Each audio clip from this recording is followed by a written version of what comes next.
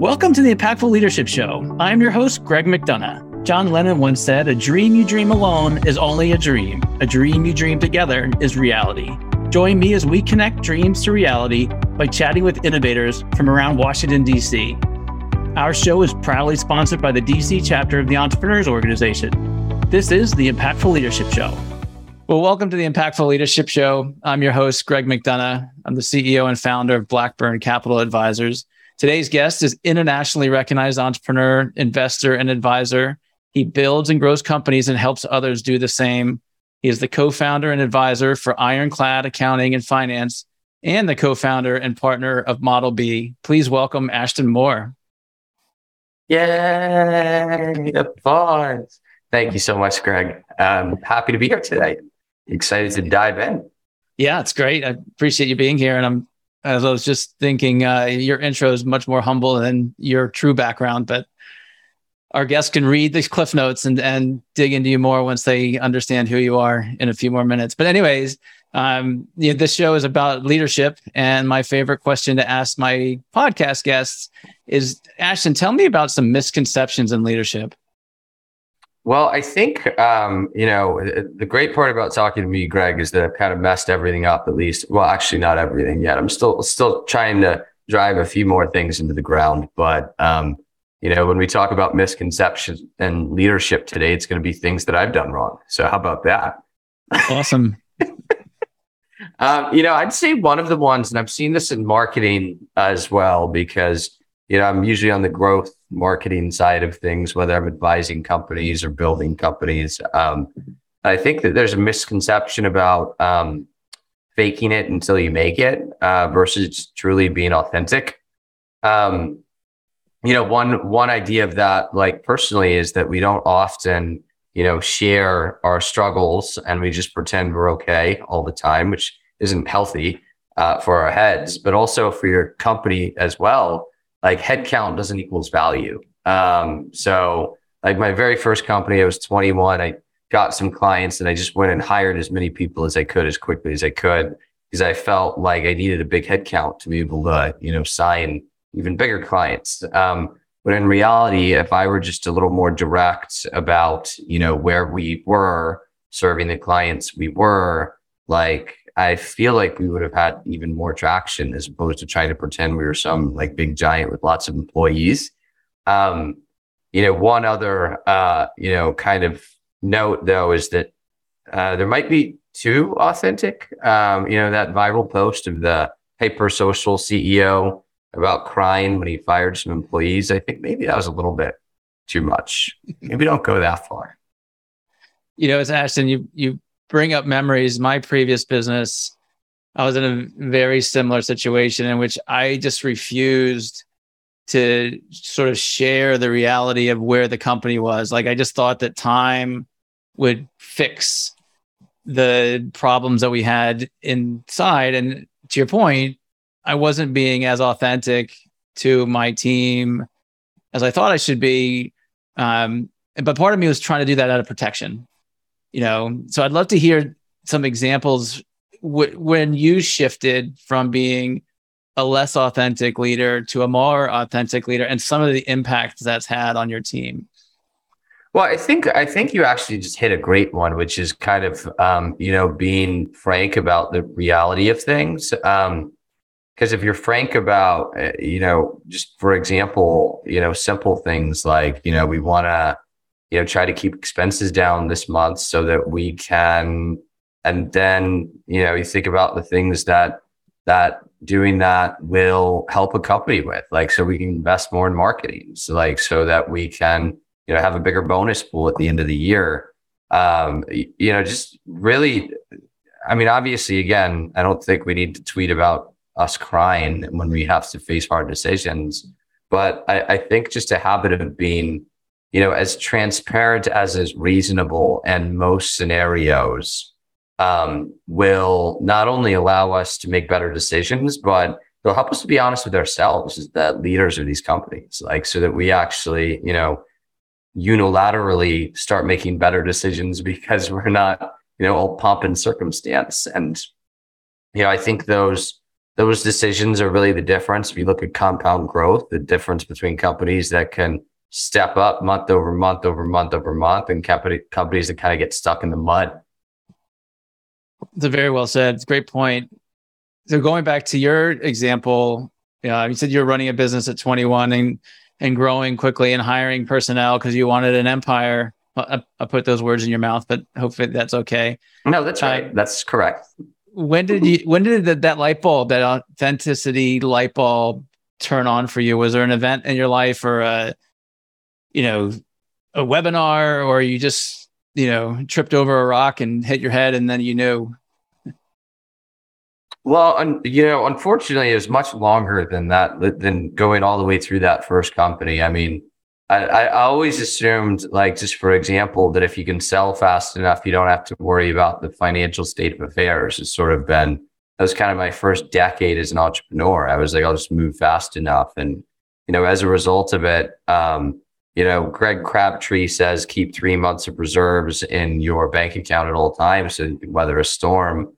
I think I really started to understand it when I partnered with my co-founder and CFO, Dan Bender. Like, in our first years of building the ad agency Model B that we built together, he would every quarter, 6 months, every year, he'd come into the boardroom with these big, bold statements that were, I'll give you a very simple example. Like, hey, if we don't, cut costs, today, like, we're going to see a cliff in 6 months. And I'd be like, wow, like, you're looking 6 months out in the financials. That's crazy. And then it would be other things like, hey, if we don't increase like our average contract value by 30% or our minimum like retainer that we'll work for a client for, be like, we're never going to have enough additional capital to grow without selling a piece of the company or taking on more debt. And like, just being honest with yourself, like, by looking off into the future and seeing what you'll be able to do if the numbers stay the same, allow you to make decisions today that really help you to change the course of your company to steer it to where you want to get. Today I would say I was dead wrong. Like, you can never sell fast enough to beat poor financial management and like being authentic in the numbers. You just can't, because the reason why is if you have another competitor who can sell as well as you can, who's better at being upfront with themselves about the financial future, they're just going to have more money to invest in marketing than we will, because they're not burning money on tech they don't need, or like inefficient processes, or like all the different things that can kind of gum up the wheels of a well-run company. Certainly. And I love what you said there. And as you know, you're talking in my wheelhouse. This is what I do every day. I love it.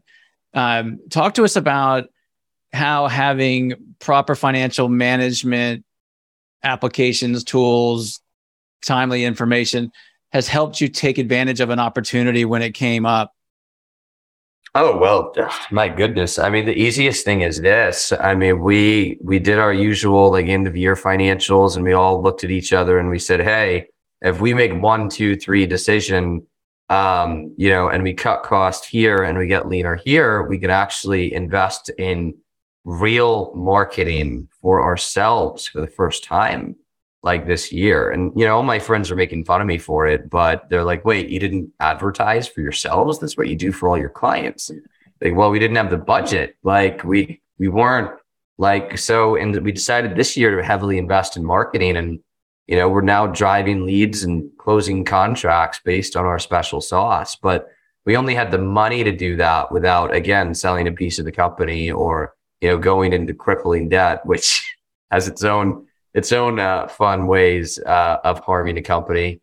But we could do that because of, proper, like, right-sized financial management. By just looking at kind of who we are, looking at ourselves in the mirror and saying, we're a 25-person professional services company. Like, we don't need, this perk and that thing, because none of them actually matter for the long term of the company. What matters is we gather as much gunpowder as we can, and we really start advertising ourselves so that we can achieve steady growth. And, the outcome of that is we've been able to invest enough money into advertising to actually get the metrics we need to forecast growth over the next 3 to 5 years based on the investment that we put into it. But, if we were running this company like we did my first one, which is like sell to cover bad management, like sell more, like don't save, like spend, I mean, we never would have gotten to the place we are today, which is,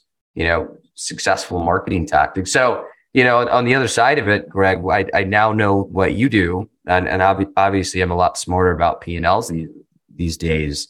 I now know what you do goes hand in hand with what I do, because if you don't manage your financials well, you'll never be able to invest in your growth. You won't have the money because it'll be bleeding out on tech subscriptions you don't need, and, checklists you don't need, and all this stuff in your company that's actually just distracting you and burning cash instead of you putting cash like where it should go, which is in the growth of your company or into the pockets of the investors and stakeholders, wherever you want to put it. One of the questions that I get a lot around this topic is, how much should I invest in marketing or advertising or promotion?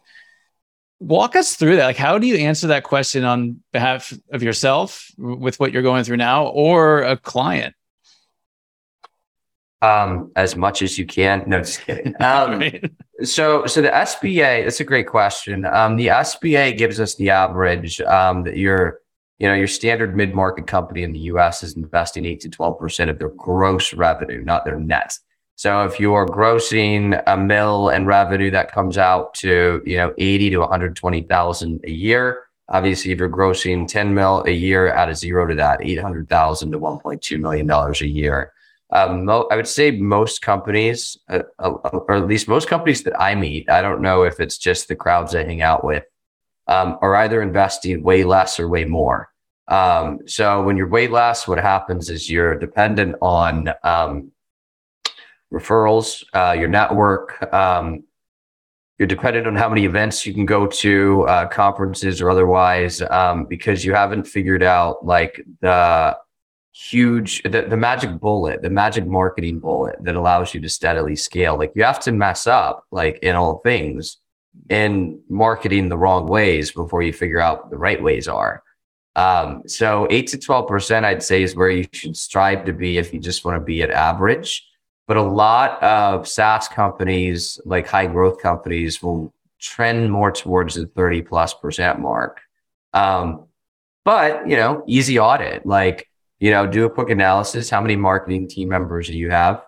What are the roles? How many outside agencies do you have? Like, how much are you paying them? Like, add up all the headcount, add up all your external marketing efforts, your marketing tech, like HubSpot, and then compare that to your gross revenue and see where you land. And if you're sub 8%, I'd recommend that you look for folks that can start helping you out. There are lots of freelancers, fractional CMOs. If you're on the smaller side, if you're on the larger side, that 10 million mark, that's when it's a really good idea to start looking at agencies, like outside agencies for anything, for your advertising, for your outbound, for your content, for your SEO, for whatever it is. But, most founders get super frustrated with the fact that they have to invest money that doesn't get them an ROI to understand where to invest money that does have an ROI. But the nice part is, once you find it, you can actually then sit down and forecast how fast you want to grow. But it's very rarely like first try a new marketing tactic. It's like first try, then you iterate, then you iterate, then you iterate. And then 6 months later, you might have something that's working for you, or, you may have picked the 3 tactics that don't work for you in your industry. So another great way to do it, by the way, that quick hack or shortcut, just call your buddies who run companies like yours and ask them what they're doing, and they'll probably tell you. That's a great hack. Diving a little bit deeper into that, Ashtan, you talked about audit and reviewing your spend and reviewing, like, really getting a full understanding of the effort you're putting into your marketing program. Talk to us about the frequency or the discipline needed, because I've seen many companies that sign up for a marketing plan it hits their credit card every month, and then they kind of forget about it. And next thing you know, that they spent money that they don't really have an ROI measured on that money. So talk to us about the discipline around going back and reviewing your spends and the outcomes and how that comes together. Yeah, there are two things you want to think about. Like, so when you're investing into marketing, the first most simple equation in the world is that you are attempting to find what action that you can pay for and repeat that brings you $1, or preferably 3. You want to see a minimum of 3 times your dollar investment from marketing into your ROI. And an easy way to think of that is usually at 3 times. Like if you spend $1 and you make $3, you're probably going to be break even because your average cost of goods sold is probably in the 33% range. So once you tip to $4 or $5 on your ROI, that's when you start to actually see steady profit and your marketing. And if you can, if you can tune and tweak and iterate on that strategy where you start seeing $7+ I mean, it's a beautiful thing. But so, if you think in your head, okay, I'm going to figure out how much I spend before I make $1 back. I would say the easiest way to do that, actually, Greg, I'll speak your language here, is just, assess your risk profile and then assess the length of time in which you need a return before you personally cancel the program. Like, I recommend that you test any tactic, no matter what it is, for at least 90 days. Now, that said, like if you have, and we're just going to use like easy math here. So let's say you're a $10 million company. So you have a $1.2 million marketing spend. Like, what you want to do in terms of experimental versus fundamental is assess how much of that money you're willing to lose to find new tactics. So maybe that's maybe you talk to 4 or 5 companies who are similar to you, and they all say that there's one strategy or tactic that always works for them. And, in your mind, you're not willing to experiment with more than half of your investment into marketing.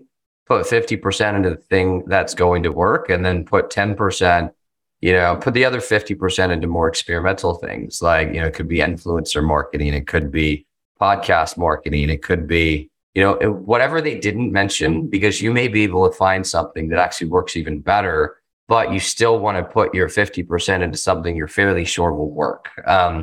For a lot of companies, conferences and in-person events are a really, wildly beneficial way. Referral programs, maybe you take some of your marketing budget and you send all your clients like a great gift and an ask, to refer you to somebody that's similar to them because they know you do great work for them. Those sort of those basics that that logically are almost always going to work.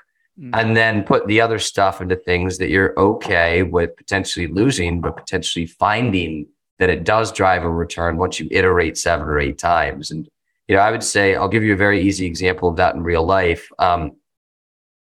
It generally takes us, when somebody, hands us a $500,000 check to run their media, like what'll usually happen is we take 45 days to get to market. And we say, give us 45 days to start getting reasonable results. So that's actually 3 months in for us and we just ask, on month 6, we should have leading indicators to tell you whether or not this thing is going to work. I'd say we do 97% of the time.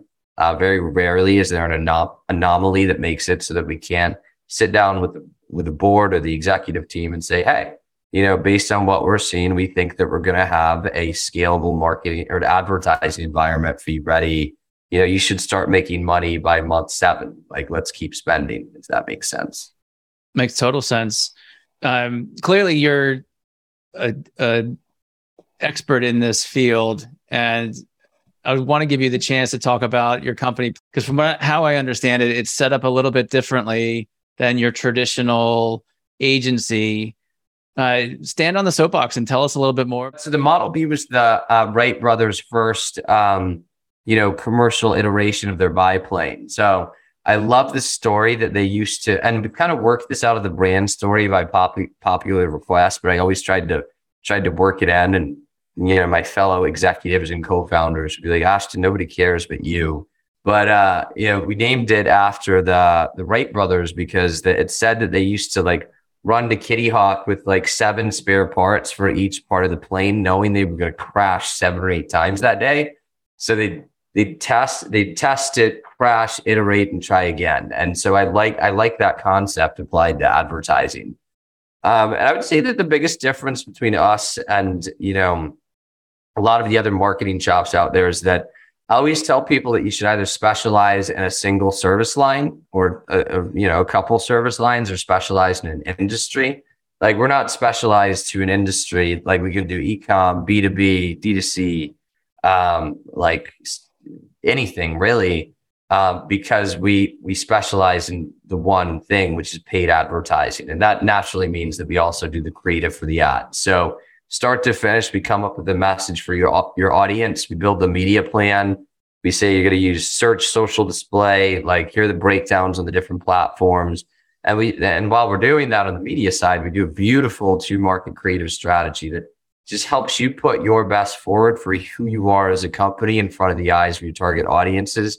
We're doing this for ourselves now. And as I sit here, I mean, we're driving a qualified lead for Model B. I think 3 have come in today using that approach because we're putting, our best foot forward visually on a messaging basis for the target audience. And I would say the reason that it's great to work with us is we care as much about the ROI in your ad spend as you do. Like, we've had to let clients go with the message that, hey, you're not spending enough based on our management fees in order for this to make sense for you moving forward. And or the other dagger in advertising.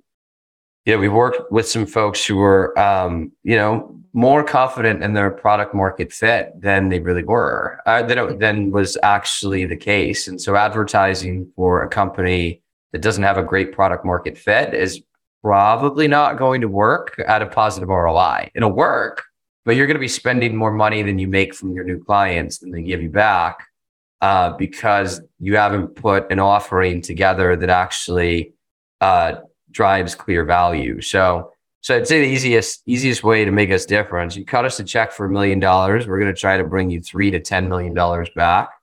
And we also attribute everything as far up to the actual money event as we can. So for e-com companies, it's easy. We can see the registered ding and we track it all the way to that ding. For B2B companies, we can see it all the way to where the lead comes in.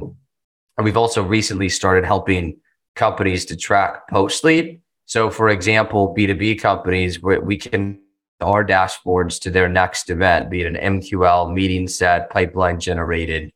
But at the end of the day, what we're trying to do is help companies grow. I mean, that's what I say in my profile. Like, we are obsessed with top line revenue growth for our companies at a huge ROI to them. And I always say that if advertising will work for you, we'll figure out how. Only downside is that, because the only downside of being me is that because it takes a pretty big team to do all this work, like, I tell people that we're interesting to talk to when you're spending $50,000 or more a month. But before then, you kind of have to find, less, like lower, what's a good way to put it? Places where you can invest lower dollar values. And sometimes that's, using freelancers to kind of help you figure out your ad environment, smaller agencies, more organic options like email outbound, again, content and SEO.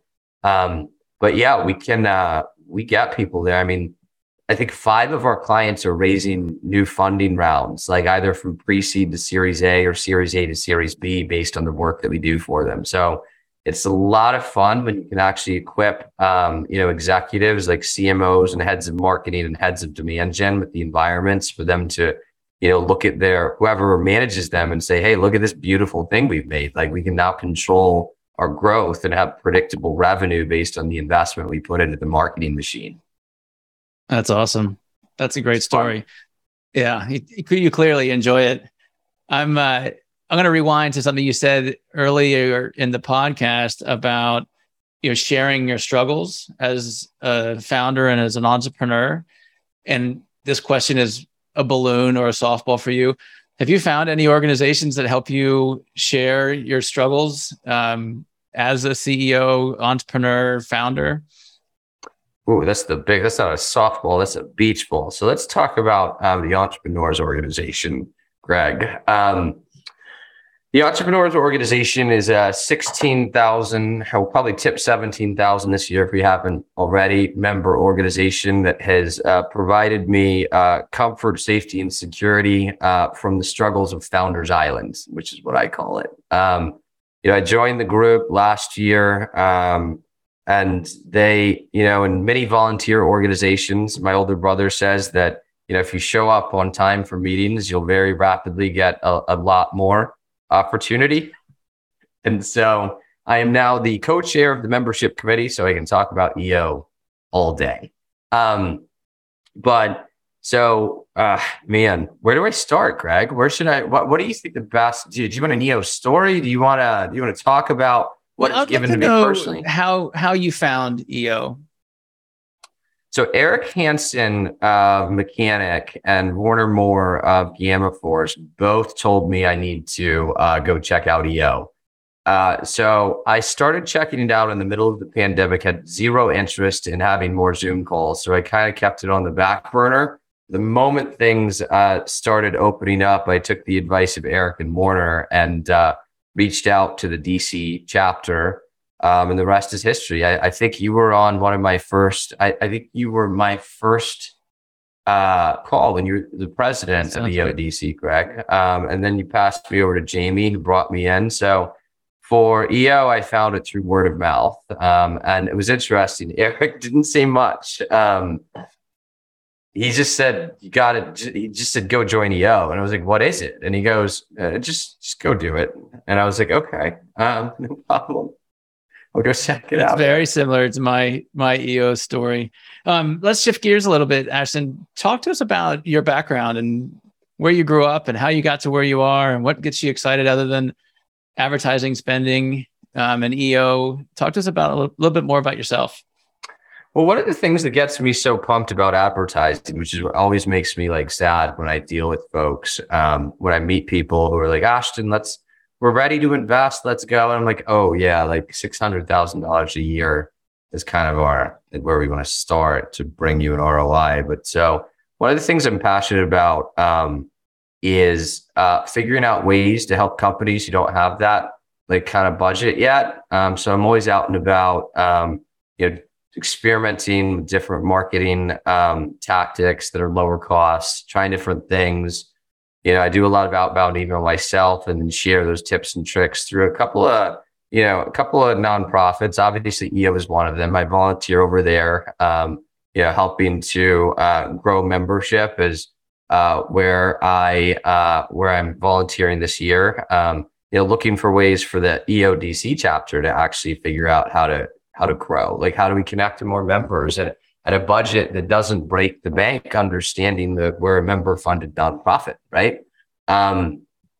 So I spend a lot of time experimenting there, and then volunteering, also in a local accelerator called Entrepreneurly, where I coach a cohort of greener entrepreneurs whose companies are under $1 million. Obviously, EODC's membership requirements are that the companies are $1 million, not obviously. So EODC's membership requirements are $1 million plus. So the accelerator is $250,000 plus. So I go in there and I kind of help them. And I'm going to tie this up, Greg. Don't worry. The reason I spend so much time volunteering places like Entrepreneurly and EO, and then just being a part of all the benefits EO has to offer, which is amazing, is because my journey was hard. I am not really smart enough to know when to give up. And so if I were a little smarter, I wouldn't be here on the podcast with you right now. I would have said in my early 20s, I'm not very good at this, and so I should go get a job. But one of the things, I was homeschooled growing up, and one of the things my parents taught me how to do incredibly well was learn and essentially, improvise, keep testing, keep trying. So I absorb information very quickly is what they kind of taught me how to do. So over time, as I kept getting more and more beat up, by failing. And, my first company actually did pretty well. It just didn't do pretty well for me. It did pretty well for, a lot of the clients. They were happy. Some of the staff were happy. We worked them too hard because we didn't manage our finances well. So obviously, when you're inefficient, you end up working people too hard. You churn your staff, you churn your clients, and you're back to square one. So one of the many reasons that you should have a great team helping you with your finances. But that's a long-winded way to say that I got into this entrepreneurial world entirely on accident. I was homeschooled, had every odd job here in DC. I worked for another EO member, John Schneiden, over at Rockland's Barbecue. I drove trucks for him when I was a kid. I cleaned carpets, bartended, did every odd job in the world until I accidentally got a job as an IT director at a local catering company that I parlayed into my first company. Because I learned quickly how to do that job. I was already pretty good with computers, but it was a great opportunity. So I got a lot better at them very quickly by reading a stack of books as high as my waist. And what happened is other people started asking if I could do their computer stuff too. So that ended up being my first company, that catering company, not John's. It was another one that's no longer with us, Three Citron Caterers. But they had me build out, their entire email servers, their CRM environment. On the CRM side, a lot of the stuff I still do today. And other folks started asking for help, and that became Company One. And the rest is kind of history. Company Two, 5 years later, was a digital marketing agency, similar to what I'm doing today, because it did a lot of digital marketing stuff in my homeschooled years. So it's what I've always loved. I've just been kind of doing it ever since. I had a job in the middle of there. I worked at a big agency to figure out how they added a zero to all my invoices. I came back out and started Model B with my partners 6-7 years ago, and I've just been building ever since. So one of my favorite questions to ask my guests, looking back at the Ashtan that was pioneering company number one, looking back at those moments, what advice would you give the younger Ashtan? Well, the first thing I would do is I would drag me into an accelerator and or EO if I was qualified. I was certain, had a huge ego, thought I knew everything. That's what happens when you're young. And actually, it helped with getting clients, but it didn't help with everything else. I wouldn't go back and I wouldn't go back and tell myself to buy Apple stocks. I'd go back and say, depending on where my revenue was, either join EO or join an EO accelerator, because it can really help with a lot of the pain. For folks under 250, then my advice is very simple. Don't think about revenue at all costs versus being a value-driven business. And so what that means is look for where you're driving value so that you get to send invoices or charge people for your products. A lot of Silicon Valley fund types say, look for the problem and solve it. And so that's just another way. You're solving a problem, you're driving value. So it's just another way to think of it. If you can start there and then put yourself with a group of people who have done it before and be willing to open your ears and listen. Remember I said at the beginning of this call, go ask 5 other companies what they're doing that are similar to you to figure out what your marketing plan is. I didn't do that in my first company. I assumed I was better than everybody else.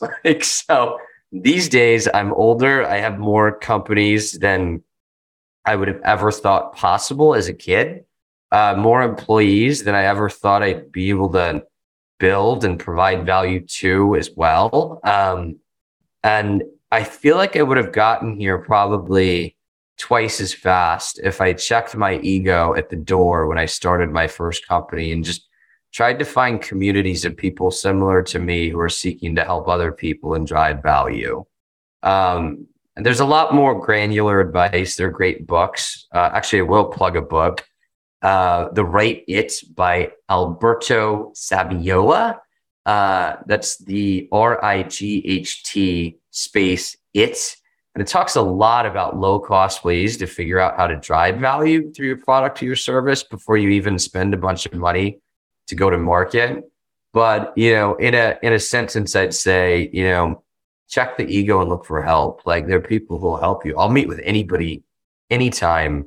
And like, some of these people I talk to are like so kind and respectful of my time. They're like, I can't believe you took time to meet with me. And I'm like, I'm nothing in the grand scheme of things.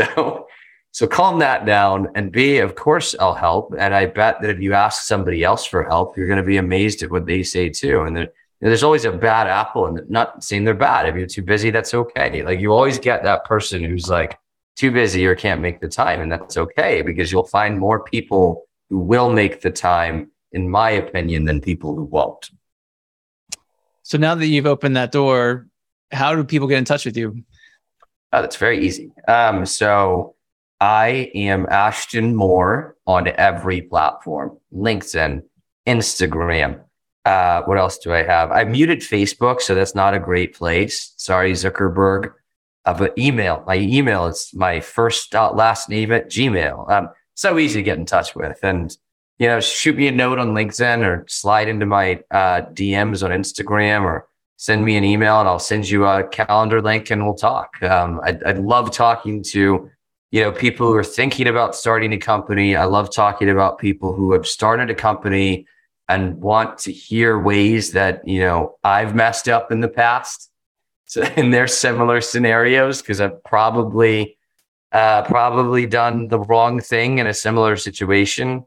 And then, of course, if you're spending $1 million or so a year in advertising and you want us to get you more results, always love those meetings too. Come and sign up and we'll make you some money.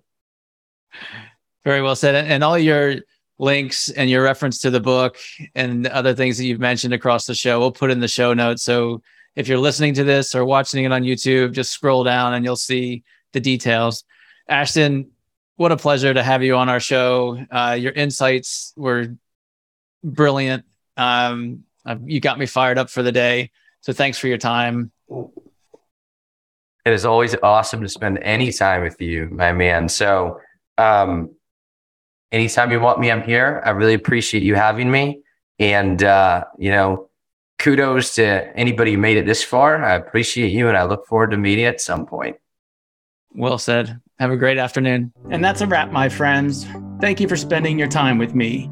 For show notes and other episodes, visit us at impactfulleadershipshow.com. One last food for thought: walk on with hope in your heart, and you'll never walk alone.